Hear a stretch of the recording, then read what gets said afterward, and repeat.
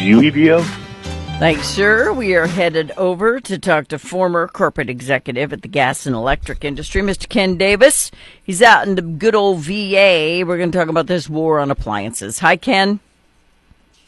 Hello. Good to be with you. Good to have you here. So I don't think there should ever be a time in our history or our future where the government tells me what kind of appliance I can have unless it's like shooting mercury into the air.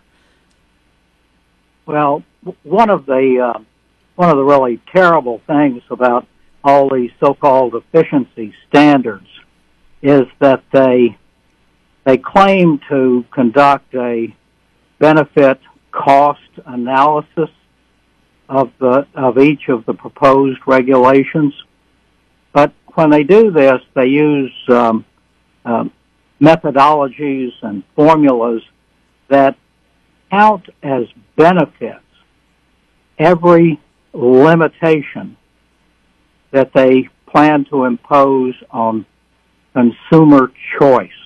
In other words, they start with an assumption that we're not making the right decisions when we purchase the stoves and washing machines and cars and things that we choose to purchase.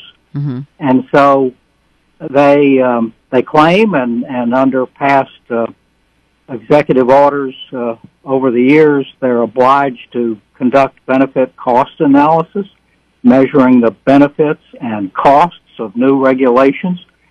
But absurdly and preposterously, they count as benefits the limitations they impose on consumer choice. It's sad to me because a lot of people, including me, I want a gas stove. I mean, if I buy a house that's got an electric stove, I'm not going to replace it right away until I can afford to, because if it cooks, it cooks. But there are a lot of chefs who will not cook on anything other than a gas stove. I don't understand. I guess it's just a war on fossil fuel. Anything fossil fuel, they feel like they have to outlaw it in some way so that it's not even an option anymore. And that's the part that bothers me. It's the freedom of choice.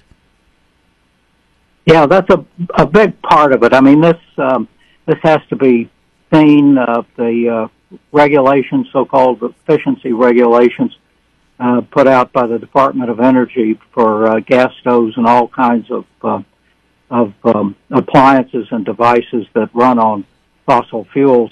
It's all part, as you say, it's all part of a wider, ongoing war by the Biden administration on fossil fuels and their advancement of their radical, utopian, unattainable decarbonization and energy efficiency agenda. Well, and they're not just taking away choice, they're putting people out of business. That's even worse. The smaller businesses, most of all. I mean, one thing to watch for all of these regulations as they're developed and imposed is the factor of big business crony corporatism. I mean, for example, the latest regulations on gas stoves that were finalized, it said that they were backed by, quote, the industry, unquote.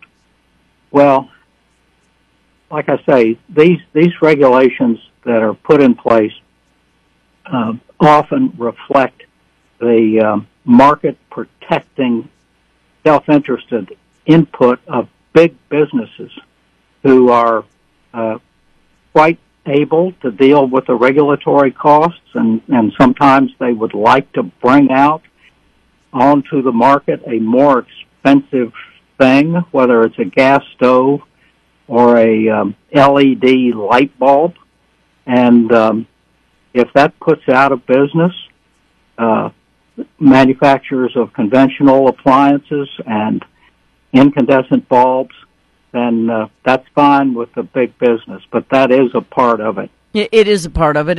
And I don't understand why anybody would be against gas stoves or gas furnaces or gas anything, because it's cheaper. It's easier for people to afford to live. Therefore, they'd spend more money and more taxation would come in. But they have changed these appliances, even though they are fossil fuel appliances. They have changed them and regulated them so much that they're really not doing a whole lot of bad anything to anywhere, because the regulations are so tight that they have to be really streamlined.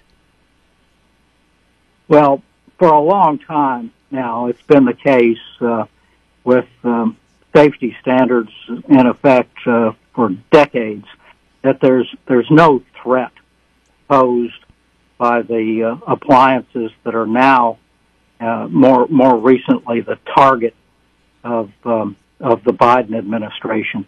They like to tout supposed health studies and safety studies, but those are, sad to say, those are typically conducted by groups that are in the tank and hunting for a grant to conduct the next study that supports the next regulation.